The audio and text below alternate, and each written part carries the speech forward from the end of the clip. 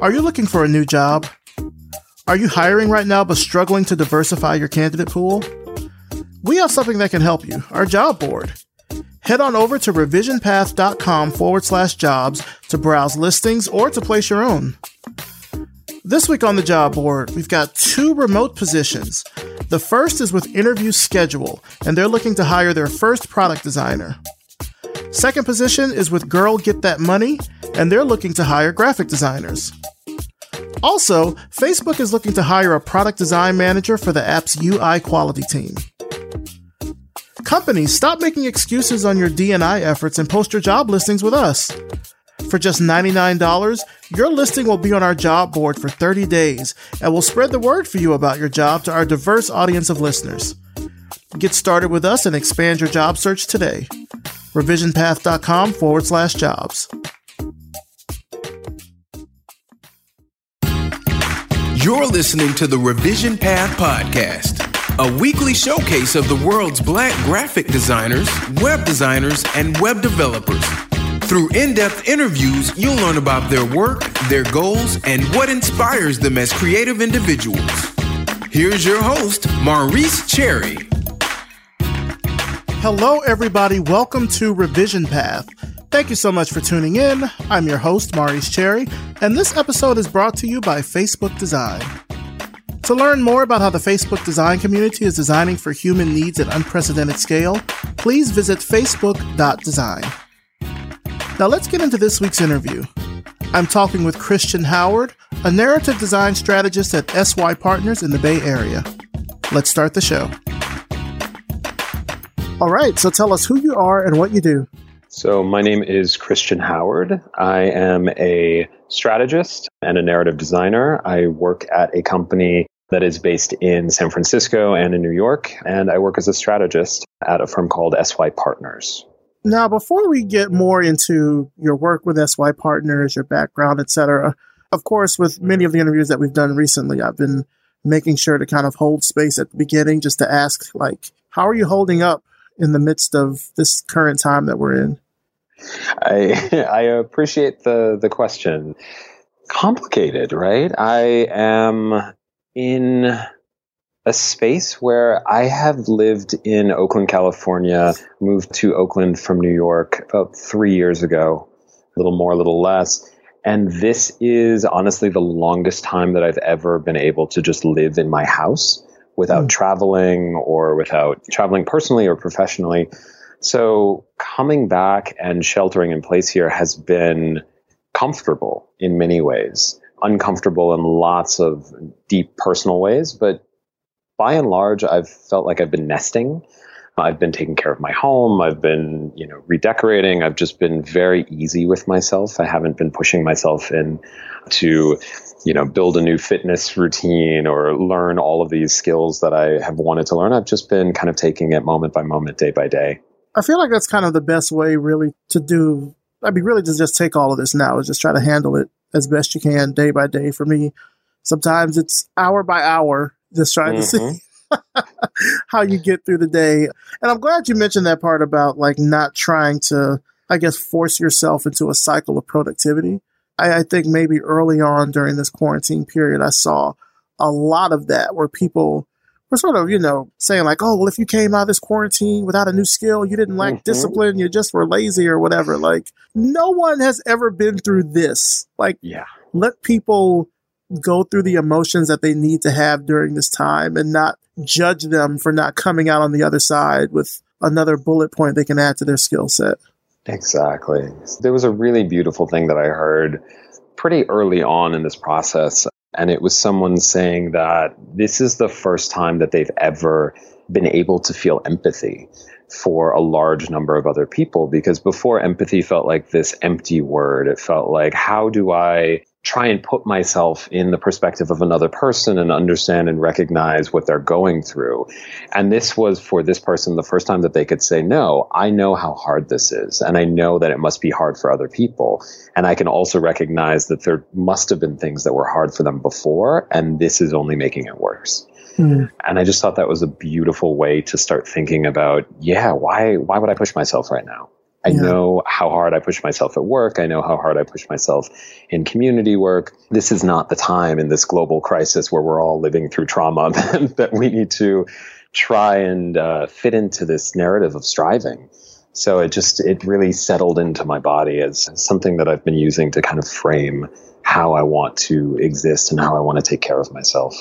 How has work been during this time? Has your employer been sort of exhibiting grace throughout this pandemic in terms of just getting work done now from home? I'll say that we moved into remote work. From my perspective, I was traveling at the time. I was in New York working with a team, and I feel like we moved into this space with a lot of ease. And I wouldn't say it was emotional ease as much as it was just this ease of saying, this is what we're expecting. This is what we're seeing on the horizon. This is how our clients are moving. How do we do this with a sense of trying to recognize the humanity in all of the creations that we make with one another? We're a very collaborative company. Everything that we really do is about centering that human connection and different experiences that we have. And so we jumped in with, how do you have really awesome backgrounds on Zoom? How do you have backgrounds that mimic your lived environment at home or your workspace? So we had people in the company taking pictures of the offices so that people could use those as Zoom backgrounds. We had a lot of meetings where instead of having this West Coast, East Coast kind of office culture, instead what we had was everything that was on the West Coast and everything that was on the East Coast immediately went online for everybody to engage with. So we really became a sort of borderless company in the manner of about a week. And that really helped me to settle in and recognize that our ops team, our tech team, everybody had a brand new remote channel that you could just hop into and get any of your questions answered as quickly as possible. Mm-hmm. So I think it really streamlined the way that we operate. And we're still trying to figure out how to serve our clients as best as we possibly can and how to connect like everybody is. But I think that we walked into this with a lot of energy and in a way that I was pretty proud of. Do you feel like there's been a change in the business? I feel like there's been a lot of changes in the business. I think that the work that we do, as I said, is very, very interpersonal. It's very hands-on. So much of what we do are these very intimate in-person experiences and gatherings that we host for clients and that we host for ourselves and for friends of the firm. And so trying to figure out how to do that with this virtual mediation has been a huge shift in how we practice and how we show up. On top of that, because so much of the work that we do, we're an office, like many offices now that are, open workspaces, lots of areas for collaboration and spontaneity. How we try and recreate that online is a work in progress. Trying to figure out what are the ebbs and flows of people's lives now that everybody's deeply integrated back into their personal lives and trying to find space for professional calls and client work, all of these things. We're still transitioning in that way. And I don't know if we'll find the perfect balance for that, just like everybody is doing this right now. I think it's just learning along with one another to try and find the best way. Yeah, I've been hearing how some companies now are like foregoing going back into the office for the rest of the year. I think I saw Twitter was saying that, like, if you want to keep working from home, you can keep working from home. So it seems like something that companies are now starting to really take a look at in terms of not just, I think, remote work culture, but whether or not this still works with the way that the world is now. I mean, right now, as we're recording this, it's May 20th when we're recording this. Every state right now is in some aspect of reopening, maybe not fully, but certain cities and certain states, like every state is at that point now. So it seems like this is only going to be a forward trend. So it's something that companies are going to have to really take time and examine. Yeah, that's definitely a moment by moment consideration that I see in our company and in the companies of all of my friends and family. It's this, like, when do we go back outside again? When do we go back to our offices? And then the other question is, do we want to go back? Do we have to go back? Yeah. So I'm taking that one day at a time and thinking through, what's going to be best for me. Right now, I'm very, very privileged to be able to work from home, get things done and have a space that's safe and all of my resources kind of set up. So I feel pretty confident for myself that I can maintain this space for a little while, for a little while longer, or for a long while. But I'm interested to see what these other companies start doing and how that really affects how people can work in the future. Yeah. So let's talk about your work that you're doing at SY Partners. You mentioned being a strategist and that you also work with narrative design. Can you kind of explain more of that within the context of like projects or things that you work on?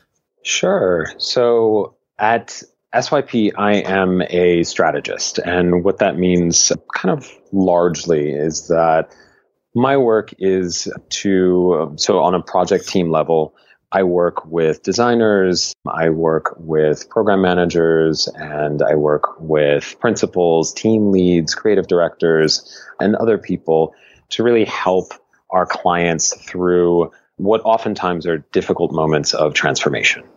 And so what SYP tends to do is come into companies when leaders are looking for instance, a new purpose, new vision, new values, new bold moves, things to really drive these large transformations globally in an organization, and to reinforce or maybe even reimagine what the company can be.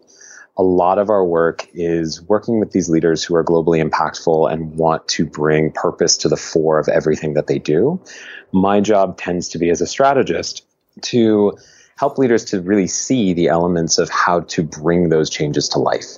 That can be anything from really working through what is a purpose? What does it look like to build a new North Star for an organization that can last the sort of test of time? What does it look like to build values that help people every single day to build new practices and new behaviors to live up to that purpose? Or really looking at the strategy to bring together a vision for the future and look at what are the concrete steps to getting that done, and then what's the sort of larger overarching process. That work helps me as a person who has a background in narrative design. My narrative design chops sort of come in because so much of the work that we have to do is storytelling. So much of the work that we have to do is about narrative. It's about building narrative. It's about creating interaction points within that narrative. And so as a narrative designer, that work comes in when I am looking across all of the different ways that we, for instance, need to tell the story of change and transformation within a company or even to a leadership team. And then building out experiences for people to really see that not simply as a concept, but as something that they want to and need to embody. And so it's creating those really intimate moments for people through games, through audio storytelling, through visual storytelling, through personal reflective moments, through really a myriad of different avenues, helping people to claim those stories as their own and then see how they want to bring it to life for themselves. It sounds like SY Partners is the kind of company that is like uniquely positioned to handle something like the times that we're in right now, especially with so many companies going through restructurings and layoffs and et cetera. Like SY Partners comes in and can help them sort of change and adapt to this new world that we're in.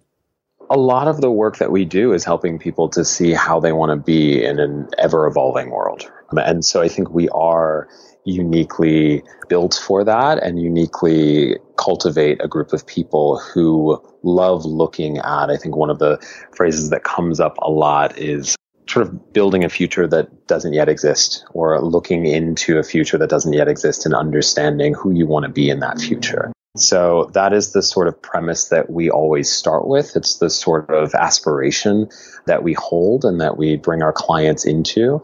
And so much of the work that we're doing is collaborative with our clients. It's not us building off in a little sort of design space all on our own. It's making sure that everything that we do is seamlessly integrated into what clients want and need. And so it's informed by their own perception of the future that they want to build, but that might be a little bit out of reach right now.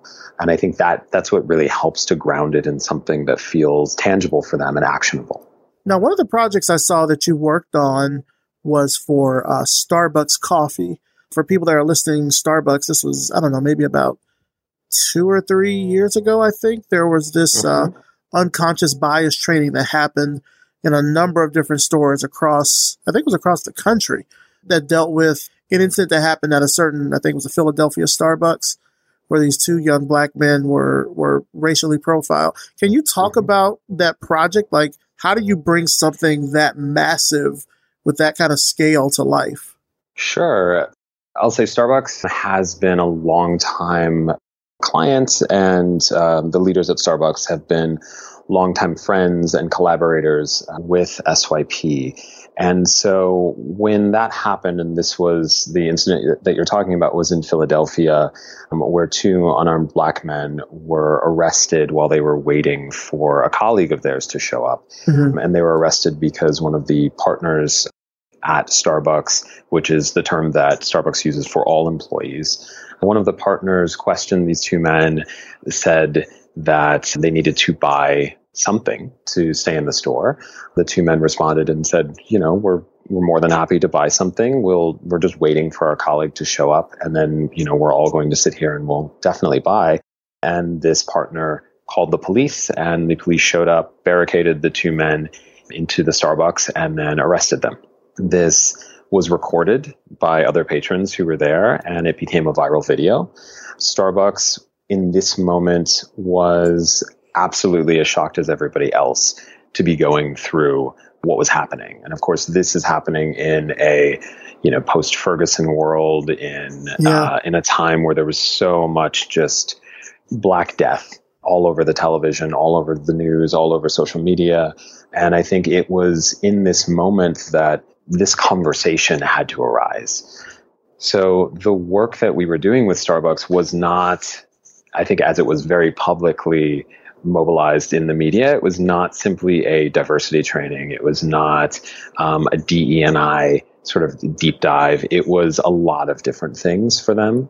But this was a moment where SYP stepped in to say, the world doesn't know you the way that you believe in yourself and that you know of yourself. That Starbucks is first and foremost a third place, which is a sociological term that comes to mean, if people get the reference, it's the sort of Cheers is the third place, where your first place is your home, where you're with your family. Your second place is maybe your school or your place of work or business. And your third place is that place where everybody knows your name. It's the place where you go for refuge. It's a public park. It's a pool. It's your YMCA. It's that place where you can just rest and you can be yourself and you can expect to be taken care of. So Starbucks has always thought of itself as a third place. And to be that in any community, especially when you think of a Starbucks that you've passed anywhere in the world, to think of it being a gathering place where people can show up and have a first date, have an interview, meet up with friends, that is oftentimes how people know of Starbucks. And that is also mixed with this idea that it's just a coffee company. It's just a retail spot where you go and you pick up your latte in the morning on the way to work. And so this incident in Philadelphia for Starbucks was a real big wake-up call to say, we're not showing up in the way that we want to show up. And this is just one stark example of something that we need to transform. We need to build new policies to talk about who is a customer, who gets to be in our stores, and who's welcomed across the threshold. So what we did as SYP was we stepped in and we really elevated that story. And we created something that wasn't about marketing or PR or anything like that. This wasn't an HR piece. This was something to really talk to every single partner in Starbucks. And Starbucks decided to shut down every store in the United States and then moved on to the rest of North America. This was a moment to redefine what it meant to be a partner at Starbucks, but also what it meant to go to any Starbucks. And so as part of that, what they did was we helped them build this training. And the training was a self-guided, hours-long experience that Starbucks partners went through in their local Starbucks with their teams. And they were guided through the mission, the values of Starbucks. They were reminded of the responsibility of what it is to take care of customers, but they were also treated to a lot of very personal reflections on the ways in which they want to be taken care of, the ways in which they want to take care of one another, and the ways in which Starbucks will promise to take care of them. So it was this comprehensive moment of coming to the mission of Starbucks, which I believe is to inspire and nurture the human spirit, one cup and one neighborhood at a time, and to really live into that and say, how do we want to show up for this every single day?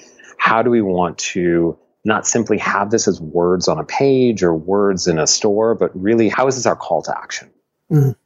And giving that back to people. So giving them a purpose that they could really believe in and stand up behind, and then also making sure that the company stands up and takes care of people in the way that they need to be taken care of.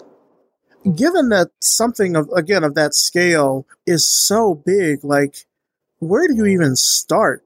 Like, do you go to the top brass at Starbucks? Do they come to you?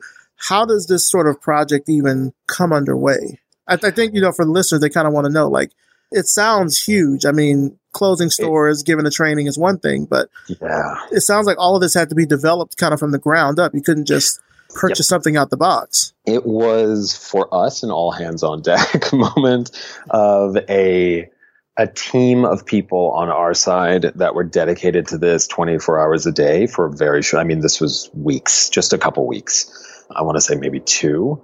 Part of me is struggling to remember because it was all such a blur at the end. But this was happening simultaneously. A lot of different things were happening simultaneously at Starbucks headquarters, in our New York office. There were things happening at different places all over the country. We were creating different modules that ended up becoming part of this self-guided experience. And then we were immediately testing them with Starbucks partners all over. We were getting feedback from, I think it was upwards of about 50 different community stakeholders, lawyers, legal scholars, diversity, equity, and inclusion experts, social justice activists. We really had so many different people that we were looking to, and we were saying, does this help to mitigate harm? The thing that we did not want to do was create something that was going to show people their own oppression and use that as a way to say, hey, this company also believes in you. Mm-hmm. This was something to say, no, we understand that the roots of this action are deeply woven into the fabric of the United States. We understand that the roots of what's going on here are deeply woven into our collective psyche. And this was to say, you are part of a company that is standing up and trying to make a difference and is using its power and potential to start with the people that it cares about most, which is really, for Starbucks, everybody that works at Starbucks as a partner and every community that Starbucks is a part of, and then everybody who potentially could go into a Starbucks. So it's not a small number. It's really anybody and everybody who can recognize and go into a Starbucks. What that means is that this had to be something where we had as many people as possible who could gut check with us, and who could hold us accountable as partners in this journey, and then help Starbucks as they looked at this, not simply as a moment in time, but this was the beginning of many, many other moments that have happened from that point onward to live up to the expectations that were set during that session. It's amazing that, that incident happened a little bit over 2 years ago, I believe. This training, of course, has occurred.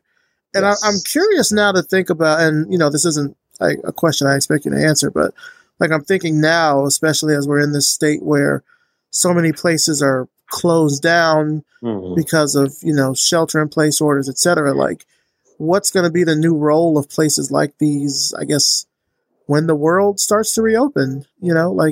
Does Starbucks still remain a third place now that people have spent so much time in their first place? I don't know. Like, that's an interesting thing to kind of think about. I know, like, here in Atlanta, I'm in Georgia, we've been open. I'm using air quotes here. We've been open for about 3 weeks now, and people are going out. I have not left the house really yet. I'm going to try to do so sometime this week, probably, just to kind of gird myself to know that this is the world that we live in now. But I don't know when the time is going to come when people are going to be comfortable. Let me not say that, because if we've seen the news, people are comfortable now with getting together in crowds. But a lot of people probably still aren't, like with restaurants and other establishments where you used to be in close quarters. And now that's not the case. I guess I'm just wondering like how businesses like a Starbucks or something like that will fare in this sort of new world now where connections are distanced in this way. I think it's a great question. And I have the same question as well. I think when thinking about things as a third place, right? And this is really an expansive thing. It's anything from your local bar to a church to, it's so many different things. I think there's the business aspect of it and how that will transform, which I think is a fascinating question. And I'm wondering to see how different kinds of organizations are going to transform in different ways. I'm really fascinated to see what happens in the hospitality industry, what happens with restaurants. But for a place like a Starbucks, it almost seems like the thing that you can look forward to is the ways in which the people who are serving you can bring that extra bit of humanity into your day, right? So much of what people seem to be missing is the intimacy of interactions with one another, not simply the intimacy of familiar interactions, but the intimacy of interactions with people who are just along the journey of their everyday life. And so to have a space where you can go in and a person remembers who you are, remembers your favorite drink, remembers that they haven't seen you for a long time, or just remembers that it is hard for you just as it is hard for them, and can not say anything but still hold that space. I think that's a lot. That's a lot for people when we've been so sort of constrained for the last many months. Yeah, it's going to be interesting to see how the world starts to change once people are going out and about. I was reading some article today about quarantine bubbles. Have you heard of this phenomenon? Mm-mm. So essentially, there are people who are gathering with other folks who have also been similarly in quarantine for a number of weeks or et cetera. And they're sort of forming these social bubbles of just those people. Of course, there's the inherent trust that the people will not break that bubble and be part of other bubbles because that could potentially contaminate the bubble that they're in. It's an interesting concept. I don't subscribe to it, but it's interesting that that's a thing that's starting to happen now. I guess, I don't know. It sort of falls to me in the same line of like the super spreaders. Like you hear about, I think there was a guy who was singing in a choir and he ended up infecting the whole choir or something like that. Like it seems like a similar type of thing, just on a smaller scale. That it has the potential to backfire in very large ways. Oh, absolutely. Yeah. I haven't heard that term before. I have heard this question of if people just self-quarantine, and I think it's 14 days of self-quarantine just to make sure, and then get together, doesn't that create some sort of safety? And then I think, well, there are so many different factors along the path of people getting together and traveling and just so many ways in which that could go wrong. So as cities open up bit by bit, I have this expectation that things are opening up and the progression won't be linear, right? The progression of things opening up will kind of go back and forth. There will be this ebb and flow of we're more open, then we're less open again. And then we're more open and we're less open. And seeing what happens in the next couple months is really what I want to figure out is, are we ready to do that? Knowing that many, many places have been doing this, as you're saying, and the infection rate and all that. I mean, schools are opening up and people are getting infected in some spaces. It's something that I'm being very careful about. Yeah. When I first heard about you, it was from another guest we've had on the show, D'Angela Duff. I believe you were in New York teaching at NYU. This may have been about, I don't know, maybe about 2 or 3 years ago, I think. Mm-hmm. Tell me what your experience was like at NYU.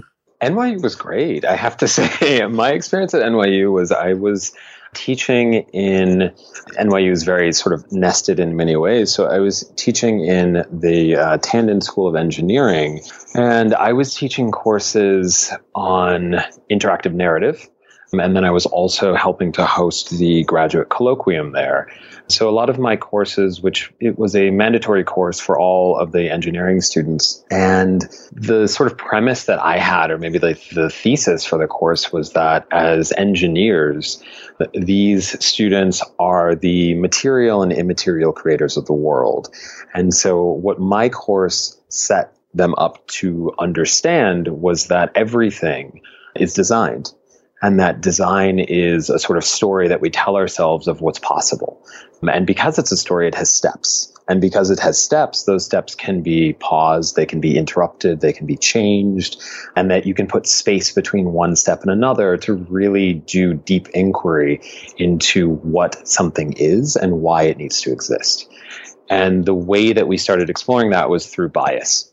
We looked at the construction, one sort of pathway looking at the construction of femininity through different narratives of Europeans on different maritime vessels meeting Amerindian and West African women for the first time, and the ways in which those bodies were sort of constructed through language, through epistolary notes, and then through drawings. Then we would sort of move between that kind of historical account into Nicki Minaj videos. And then I would sort of posit that Nicki Minaj's ass is a form of technology. And we talk about the ways in which that worked. And then we would kind of vacillate over to video games. And we would talk about video games that position women's bodies as either commodity or something to be used and abused by other bodies, mostly men. And then we would look at the erasure of trans identities in that. So it was really this kind of sprawling, and I think that was maybe the first month.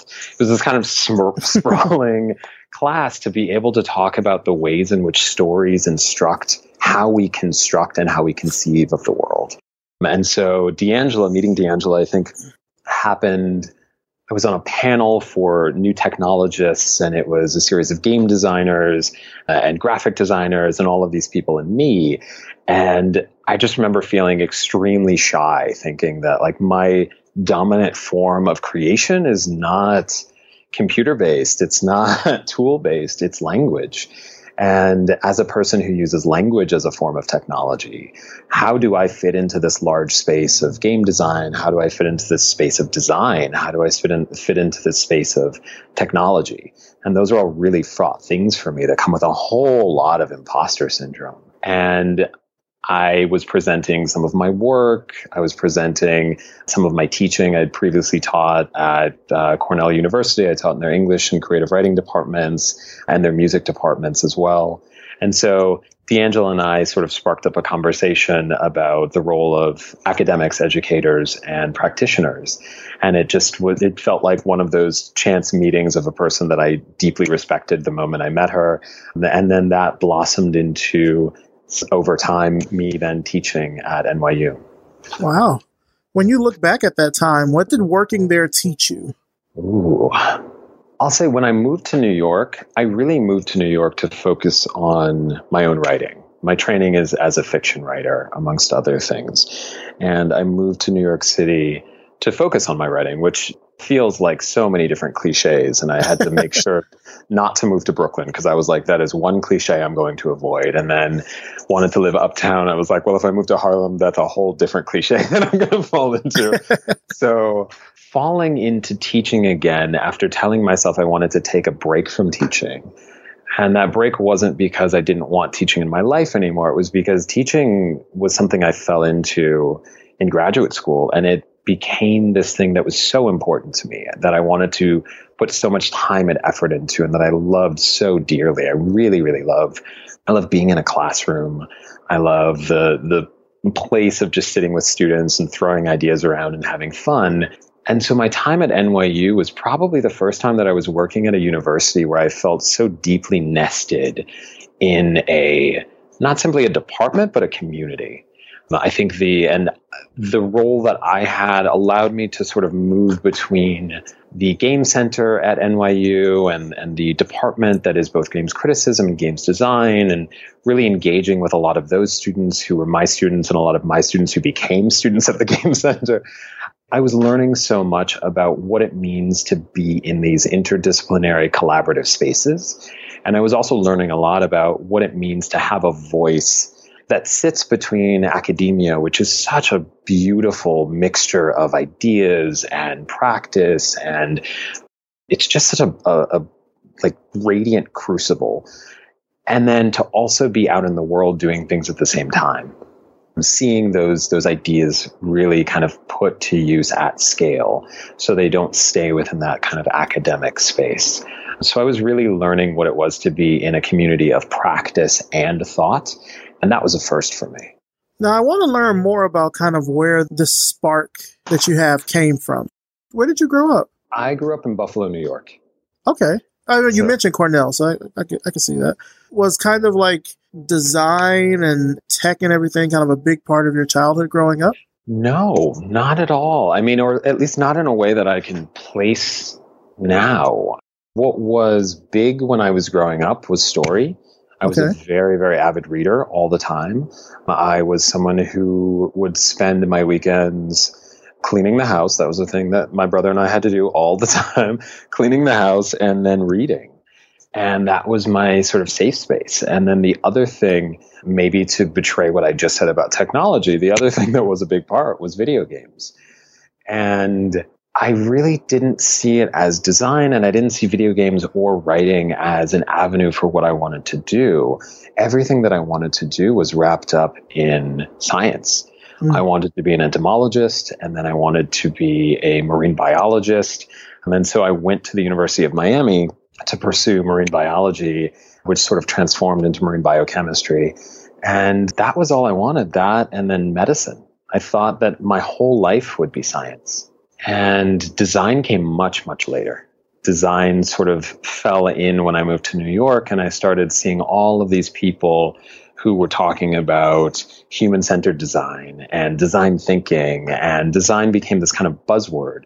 And I was trying to figure out, well, I'm a writer. I'm someone who's been called creative. I'm someone who's been called an academic. I've worked here and there in little ways doing little things, but what is it about design that I keep coming back to? And it just became this word that started resonating in different ways as I was meeting more and more people.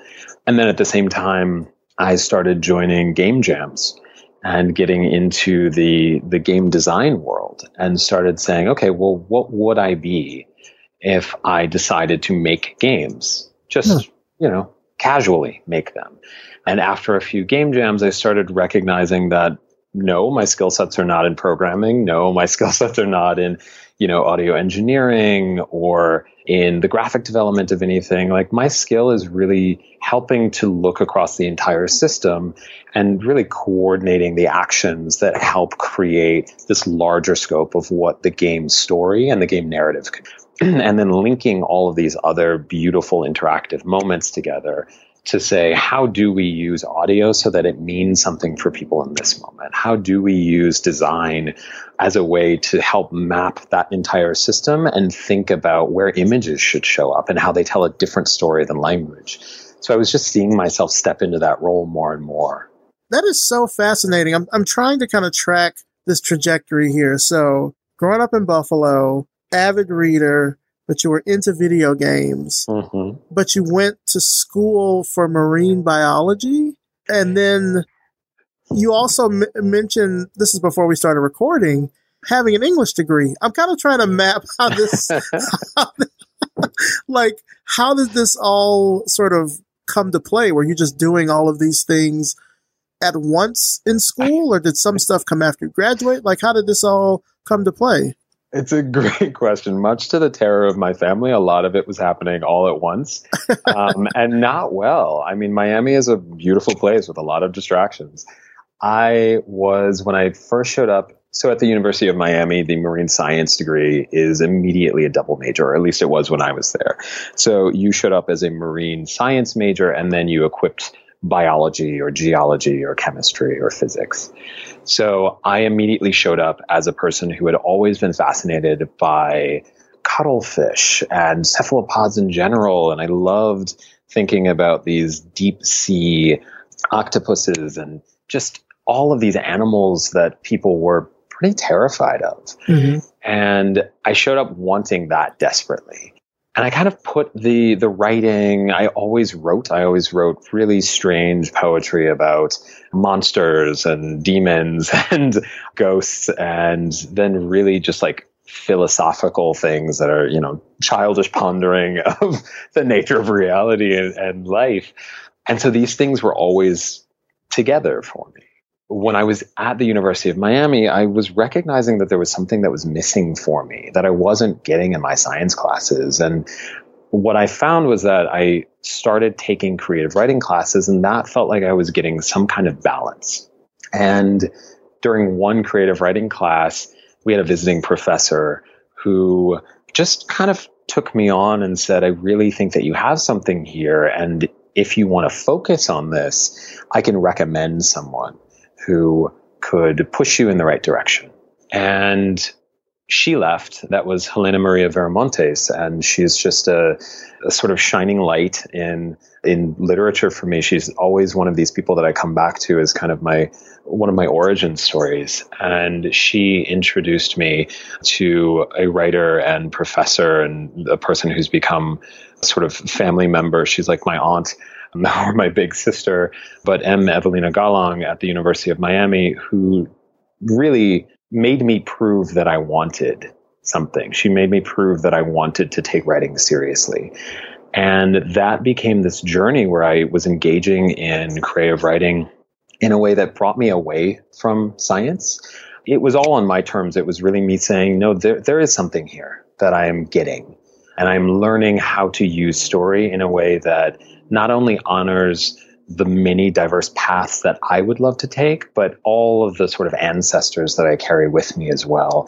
And it was a way of engaging with the world that I had never found in science.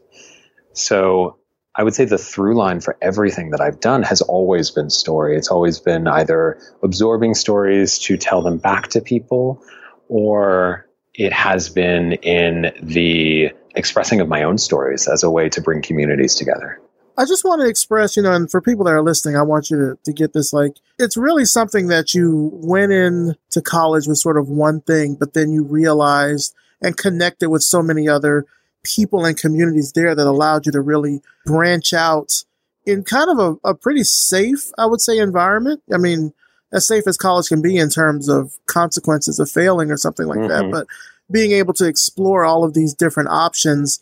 So then you come out kind of a much more well-rounded person. Because I'm curious, what would Christian Howard, the marine biologist, look like now? Exactly. If you just stuck with that and didn't get introduced, or I wouldn't even say introduced, but really have the opportunity to cultivate these other interests that you have. I will say writing is seductive. Writing is so seductive for people. It's this thing where you have the freedom to express yourself in different ways. You have the freedom to look at other people's expressions and really kind of just fall in love over and over again. It's this process. I mean, reading, especially fiction and poetry, it's this whole process of falling in love and then having your heart broken over and over again. And that becomes addictive. It's why you have young children who are these voracious readers of just being able to absorb and absorb and absorb and say that mode of learning never really ends. I don't know what the marine biologist Christian would have looked like, probably on a boat somewhere, probably living in a different country somewhere. I think my fantasy life in all of the sciences were always me in a lab trying to discover the next cure for malaria, cure for cancer. I had these lofty dreams of being a research scientist, but also a medical doctor. Yeah. I wanted to be a pediatric cardiologist or a pediatric dermatologist and really specialize as much as possible. So it would have been a much more focused, a much more, I think, me practicing as a technician in a very different way. Now, one of the jobs that you held after you graduated from University of Miami was at Hidden Level Games. Mm-hmm. So you did have this opportunity then to kind of explore the work that you've been doing in an actual kind of game development company. Is that kind of where you got into narrative design? I got into narrative design before joining Hidden Level Games. And I joined Hidden Level Games because I had met Errol King, who is a really great friend of mine now. I think we met at a conference or an event or something, and it was just one of those kind of chance encounters where we kept in touch with one another. And then finally, when we met up, we just realized we had the same sort of geek overlaps, that there was just a lot of affiliation and affinity for manga. There was a large love for video games, a large love for Afrosyncretic religions. It was just this mixture of all of the things that were near and dear to me. And when we spoke, he had this idea and this game that was just amazing. It was called Beta the Game, and the game itself helped young creators primarily to create games and learn how to make games on a coding language that the developers at Hidden Level Games had created themselves. It was a sort of creolized language is the way that I think of it, that it was a mixture of a bunch of different languages. And then that became a really streamlined coding language. And then on top of that, the game helped people to understand how to code and how to make games. So I just thought, this is everything that I would want. This is the kind of subversive technology that I really have been looking for. The game itself was not something that was created to make money. It was something that was created because Chris and Errol, the two creators, really wanted to make something that they would want to play, and something that was in the image of Black gamers. And so it evolved into this really elegant platform, but at its base, it was just a way to find representation in technology in a way that it wasn't existing.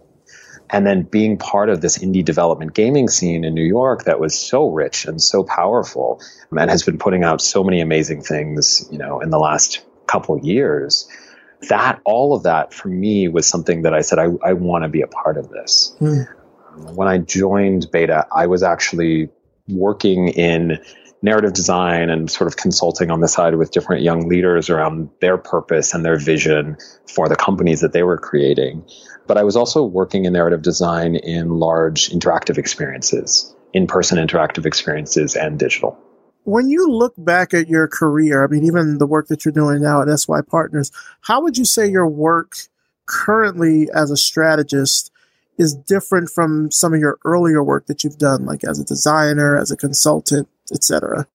Scale is the thing that comes to mind first. And by that, what I mean is I wanted to join SYP because so much of the work that I had been doing had been on this very, very small, one-on-one, intimate scale. That what I was doing was a lot of independent consulting with leaders who were just starting out with a big idea, or starting out with a big prototype, or starting out with a platform that they had, and were trying to figure out how to scale it.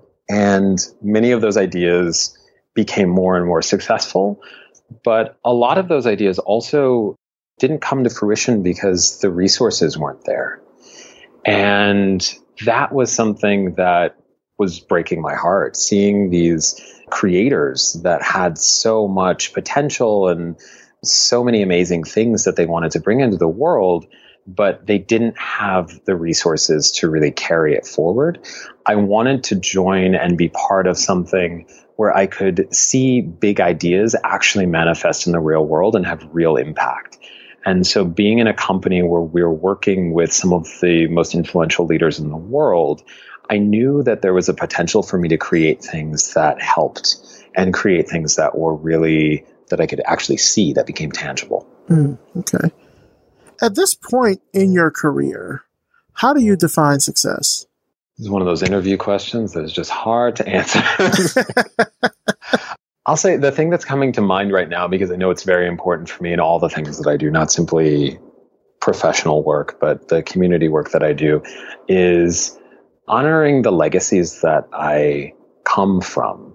And what I mean by that is there are so many people that I know, people that I don't know, who have created the causes and conditions for me to be where I am, and for me to be able to have this sort of meandering path where things don't necessarily make sense, and yet they've worked out. So what I see as success for me is being able to really pave the way for people who need an opportunity. I think that I am a person whose story does not compute for people when it's written down on paper. On a resume, I don't make sense. In a flat two-dimensional way, I don't make sense. And so what I wanted, and what I always want, is to have a space where I can help people who also have a lot of big ideas, big ambitions, and maybe not the clarity to know how to make sense or where to direct that energy and that passion. So that's going to be a huge thing for me as I continue on. I have never felt more seen by the phrase, on a resume, I don't make sense. I've never felt more seen from hearing that phrase. I swear to God. Because I don't want to say that my path has been been similar to yours, but I mean, like, I grew up in the sticks, in the country, deep South, Alabama. Really actually wanted to be a writer, wanted to be an English major. I wrote all through kindergarten, primary school, middle school, high school. I wrote a lot. I was even in college writing courses, like AP English, all that sort of stuff. But like I was taking also like correspondence writing courses and stuff. Wanted to major in English. My mom was like, you're not going to make money in that. The scholarship that I ended up getting was a STEM scholarship. Started out in computer science, computer engineering, dual degree, changed after the first semester to math. So like my undergrad degree is in math. And then when I graduated, I could not find a decent job. I worked customer service jobs for like 3 years, just like selling tickets at the symphony, telemarketing at the opera. I was a dealer concierge at Auto Trader for a long time. And then finally got like my first web job and did design jobs, I would say, for about, 2005 to 2008, about 3.5 years or so. Quit, started my own studio, did that for 9 years, kind of wound the studio down, got a new job, which is the job that I'm at now that I've been at for a little over 2 years. So like on paper, like my resume is all over the place. like I have these skills in writing and English and entrepreneurship and math and design and, also podcasting and media and all this sort of stuff. And so I don't know, that phrase, when you said that, I was like, oh, I feel that. I felt that 100%. Yes. So much. Yeah. If you could sit down with your teenage self, like, what would you tell yourself in terms of like advice or anything? There's a part of me that wants to say, don't fight to grow up so quickly. I feel very, very grateful that I don't regret any of the decisions that I made. I left home when I was very, very young for the first time, left and went to Australia and then went to New Zealand when I was, 15, 16? Oh, wow. And it was just this thing that I knew I had to do. And my family said, if you can raise the money, you can go. And so through lots of different resources, friends, family, churches, all the things, I found a way to go. And it was just such a huge moment for me to see a world bigger than myself. And I think that growing up, I wanted to get out of Buffalo so much, knowing that the things that I wanted, I could never realize there. Buffalo is still one of the most segregated cities in the United States. It's still one of the most racist cities in the United States. So growing up there I like to joke and say that it was kind of this Lever to Beaver-esque experience of having a family that reminded me that I was important and that I was loved and offered me so many avenues and opportunities to just explore and expand. But I always took it upon myself to say, I need to be the first one to do this. If nobody else is going to do it, I have to do it. If nobody else is going to integrate that space, I have to do it. If nobody else is going to be that person who's the marine biologist, doctor / something, like I got to do that thing. And I put so much pressure on myself. And I think that helped me in many, many ways. It helped me create different parts of my personality, different parts of who I am that really kind of keep me upright. But it also put so much pressure on me that I couldn't fail. I couldn't do anything wrong. And it wasn't that my family was holding me accountable, because by and large, I did things and then my family found out. I would go off and I'd do a bunch of, writing to different companies to learn more about how the world worked in business, or getting countless different university mailers just so I could understand what it looked like at the age of 15 or 13, what it looked like to be in college. I did all of those things on my own and then told my family. And I think as impressed as they might have been, or as happy as they might have been that I was young and maybe precocious and interested and curious, I still created this habit of having to do everything in this kind of perfect way. And I think I would go back and tell myself that things are going to be all right and that I can loosen some of that a bit. What advice would you give to anyone out there listening that wants to kind of follow in your footsteps? Like they want to be doing strategy work at a place like SY Partners, or even just kind of doing strategy work in general. What advice would you give them? One thing I would say is reach out to people. Something that I wasn't told until much later. And I think I fell into it in some ways, but still had so much shame and guilt around it. was I was told that if I wanted these things, I had to follow a certain path, right? If I wanted to be, I never knew that business was going to be the place that I would land in, and that it's a place where I would grow really important elements of who I am as a creator. And I was told explicitly by people that if you want to work in anything around consulting or you want to work in anything around business, you need to go back and get an MBA. And when I look around at the other strategists that I work with, other people in other companies that have similar roles to mine, I look at the diversity of experiences from people who were professional chefs or people who were architects, people who were circus clowns, people who were all sorts of things and now end up in this very strange space together. I would tell young people to reach out to the people who don't need to be mentors, don't need to be the person that you're looking up to and say, I really want to be exactly that thing, but just someone who has a path that is strange and that you're piqued by. And I would say, offer up a moment to ask them how they got there or what they did or one thing that they learned along that path, or really ask any questions that you have, but just get in touch with people that seem interesting to you. Because I feel like sometimes people look at a title or they look at a company or they look at a path and they're just intimidated.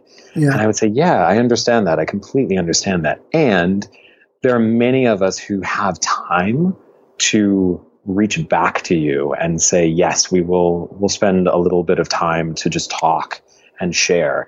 And then there's lots of other people who will actually become a mentor, but you just have to be brave enough to start those conversations.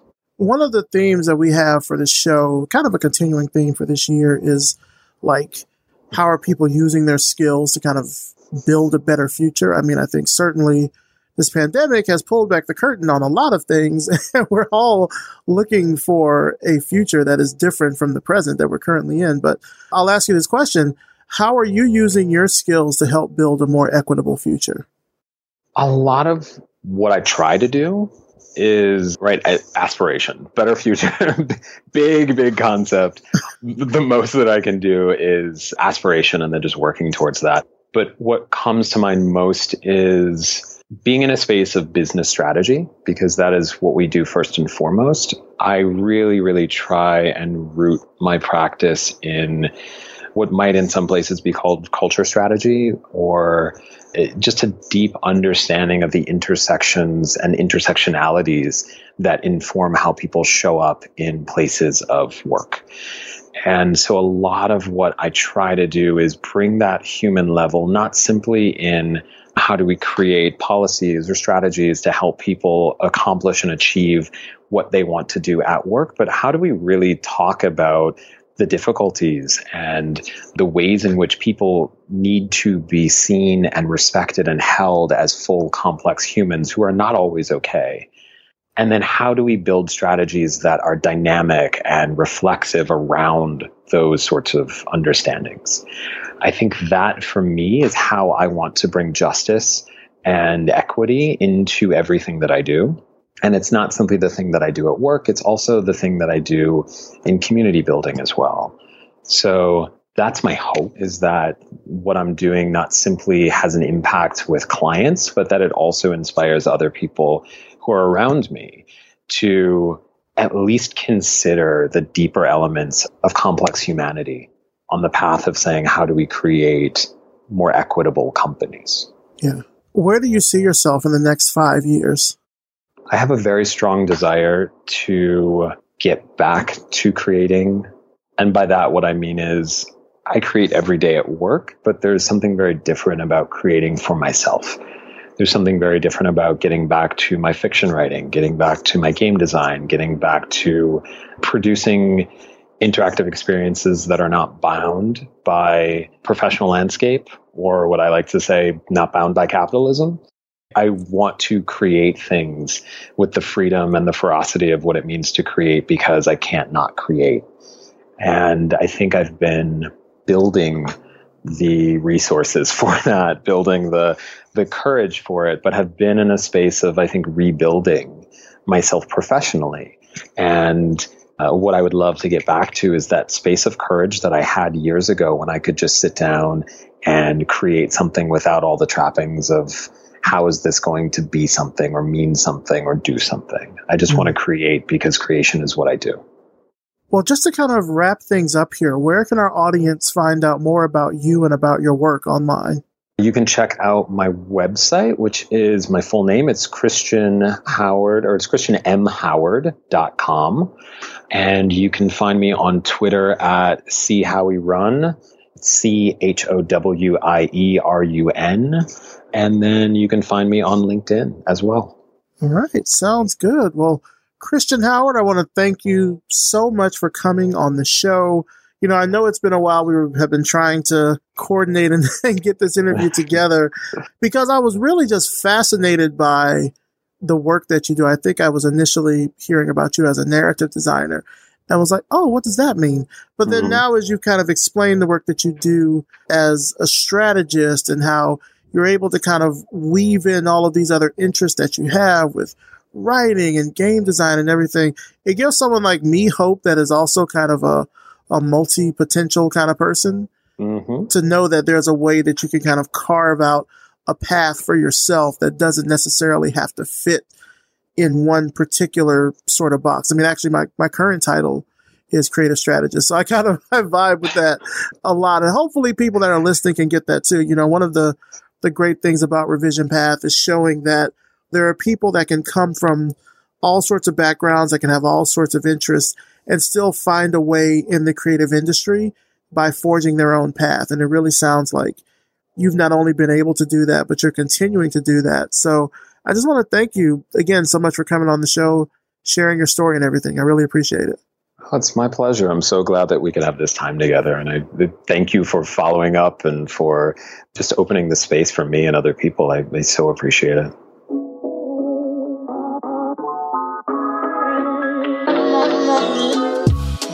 Big thanks to Christian Howard, and of course, thanks to you for listening. You can find out more about Christian and his work through the links in the show notes at revisionpath.com. And of course, thanks to our sponsor for this episode, Facebook Design. To learn more about how the Facebook design community is designing for human needs at unprecedented scale, please visit facebook.design. Revision Path is brought to you by Lunch, a multidisciplinary creative studio in Atlanta, Georgia. Are you looking for some creative consulting for your next project? Then let's do lunch. Visit us at yepitslunch.com. I'll put a link in the show notes. This podcast is created, hosted, and produced by me, Maurice Cherry, with engineering and editing by RJ Basilio. Our intro voiceover is by Music Man Dre, with intro and outro music by Yellow Speaker. So what did you think of this episode? Hit us up on Twitter or Instagram, or even better by leaving us a rating and a review on Apple Podcasts. I'll even read your review right here on the show. As always, thank you so much for listening, and we'll see you next time.